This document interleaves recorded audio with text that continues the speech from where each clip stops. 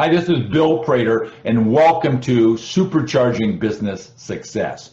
Our mission is to provide you with timely, provocative, and actionable resources that will inspire, promote, and accelerate your quest for business excellence. Today's episode is how to drive sustainable cash flow through employee engagement and accountability in just 7 minutes with Neville Joffe. Now, Neville is regarded as a world authority on the subject of bridging the gap between corporate financial goals and individual employee performance. Using this patented technology, Neville is trained internationally with many of the world's leading corporations, including Hallmark Cards, Campbell Soup, Toyota, McDonald's, Bell, AC Nielsen, Molson, National Car Rental, Constellation Brands, and various government sectors, nonprofit organizations, and boards of directors. So he's worked extensively with entrepreneurs also in all of those various stages of business growth.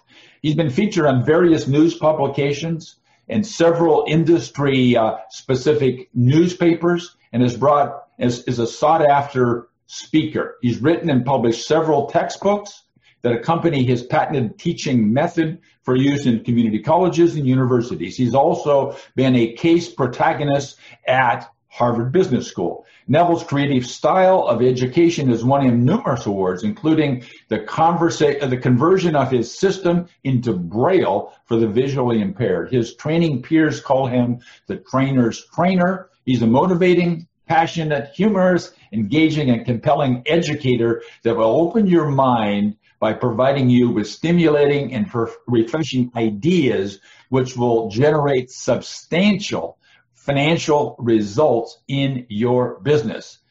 So, Neville, we're going to ask you 7 questions in 7 minutes. Are you ready, my man? Absolutely, Bill. Go for it. So I think I know, but our listeners do not know. Who is your ideal client? My ideal clients, Bill, are growing, scaling entrepreneurs who are likely going to hit the cash flow wall at some point during their growth experience. Okay, so when you think about those ideal, if you will, prospective clients of yours, what's the primary problem that you solve for them? Well, business operators, both in large and small businesses, cannot do it alone. They need their employees to help them drive profitability in the organization. So in fact, I like to frame it like this, that the employees are the custodians of the company's profits, and it's bridging that gap between objectives and performance. I like that quote. LJ may very well put that in the bottom in the quote brackets. So what are the typical symptoms, Neville, or feelings or emotions that these entrepreneurs, business owners might be feeling, which would signal them they should reach out and talk to Neville? The first thing that comes to mind, having been an entrepreneur for a quarter century, am I giving my age away here? for a quarter century, is the absolute frustration that people make decisions that appear to be really stupid, but they're not really. They just have a limited frame of reference, and they tend to see numbers in isolation. This is a huge frustration for most business operators. I wish they would think like a business owner. Yeah, that's a very good way to put it. Now, so I know that almost everybody tries to solve this on their own. They've been maybe taught and programmed to do that. So what are the typical mistakes that people make when they try to solve this problem with the cash flow on their own? Well, business operators often tend to assume that the employees understand the financial implications of operational behavior. But the reality is that employees think that a lot of them think that revenues are profits, and they think profits means there's cash in the bank. And they seem to think that the owner is making billions of dollars out of their business without realizing there's only a fraction of revenues left at the end. So again, I use the term, they tend to look at numbers in isolation without really understanding the financial implications of trade math, like how much volume must you sell when you discount. These are the kinds of problems that arise that are so frustrating to business operators that I see on a daily basis. Okay, so here's my question number 5. Yeah. We're right on schedule. So what is one single valuable free action that our listeners can take literally today that'll move them ever so closer to this elusive goal that you're talking about? That's an easy one, Bill. Just share your numbers. You cannot reasonably expect your employees to perform and to manage expectations when they are totally naive about the financial implications of what they do. They're living in a vacuum. Share your numbers and never assume that they understand basic trade math and understand the whole notion of revenue versus profits versus cash flow. Don't assume it. Beautiful. That is so true. So question number 6. So I know you've got I happen to know, they don't yet know what that super unbelievable, valuable, free resource that you've created literally just in time for our interview today, and you're going to give it away to them for free. So how in the world do they get that resource, Neville, and what is it? All right. So for those of you who can see this, here's a resource. It's the book, which I've just published, which is called The Baker's Dozen Rules of Highly Successful Business Operators.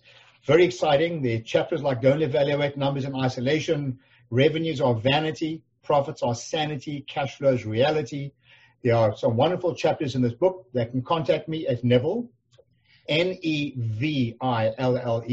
Neville like the devil, but with an L and E at the end. Neville at bizwisdom.com. That's bizwisdom.com. Neville at bizwisdom.com. Put a title, Free Baker's Dozen. Free Baker's Dozen, name of the book, and I'll be happy to send you a free digital copy. Okay, excellent. So one more time, the email would be Neville at, yep. Keep going. At bizwisdom, BIZWIS for sugar, DOM for Mary.com. Bizwisdom.com. Beautiful, beautiful. Yeah, so for those of you who are watching the video version of our interview, then you'll see that typed out below. For those of you who are listening on just audio, then you can certainly skip back, get that wonderful gift by just simply emailing directly to Neville. That's fantastic. So 1 minute, 45 seconds for the 7th question, and you're wondering what in the world was the 7th question because Bill hasn't asked it yet. So what's the question, Neville, that I should have asked you, didn't? So what's the question, and then what's the answer? We got a minute and a half to cover the question and the answer. And that is a great question. So the question I believe you should have answered is why don't business owners and operators practice financial transparency with their employees? I've worked with more than 20,000 people in businesses, both large and small, and I constantly get this question about, I'm scared to show my financial statements. I don't want to share my financial statements. What if my employees see I'm making too much money? Well, again, to my earlier point, you cannot reasonably expect them to make fiscally responsible decisions when they don't understand the scorecard, if you will, of your business. You cannot play a game without understanding the scorecard. So it doesn't mean you hand out financial statements indiscriminately. You hand it out, there's a process. There's a process, the way you hand them out and the way you get your employees engaged and educated, so at least they have sympathy for you, because the word profit is not a 4-letter word. And people say, well, I'm making too much money. Well, hang on a second. Would you rather work for a company that's losing its shirt where you lose your job, or a company that's financially healthy? Which one would you rather work for? So don't be ashamed of making money. That's why you're in business. But you need to educate your people and incentivize them appropriately. So we got 20 seconds to go. That was fantastic. So is there a chapter in this book that talks about transparency financially? Yes. I thought there would be now.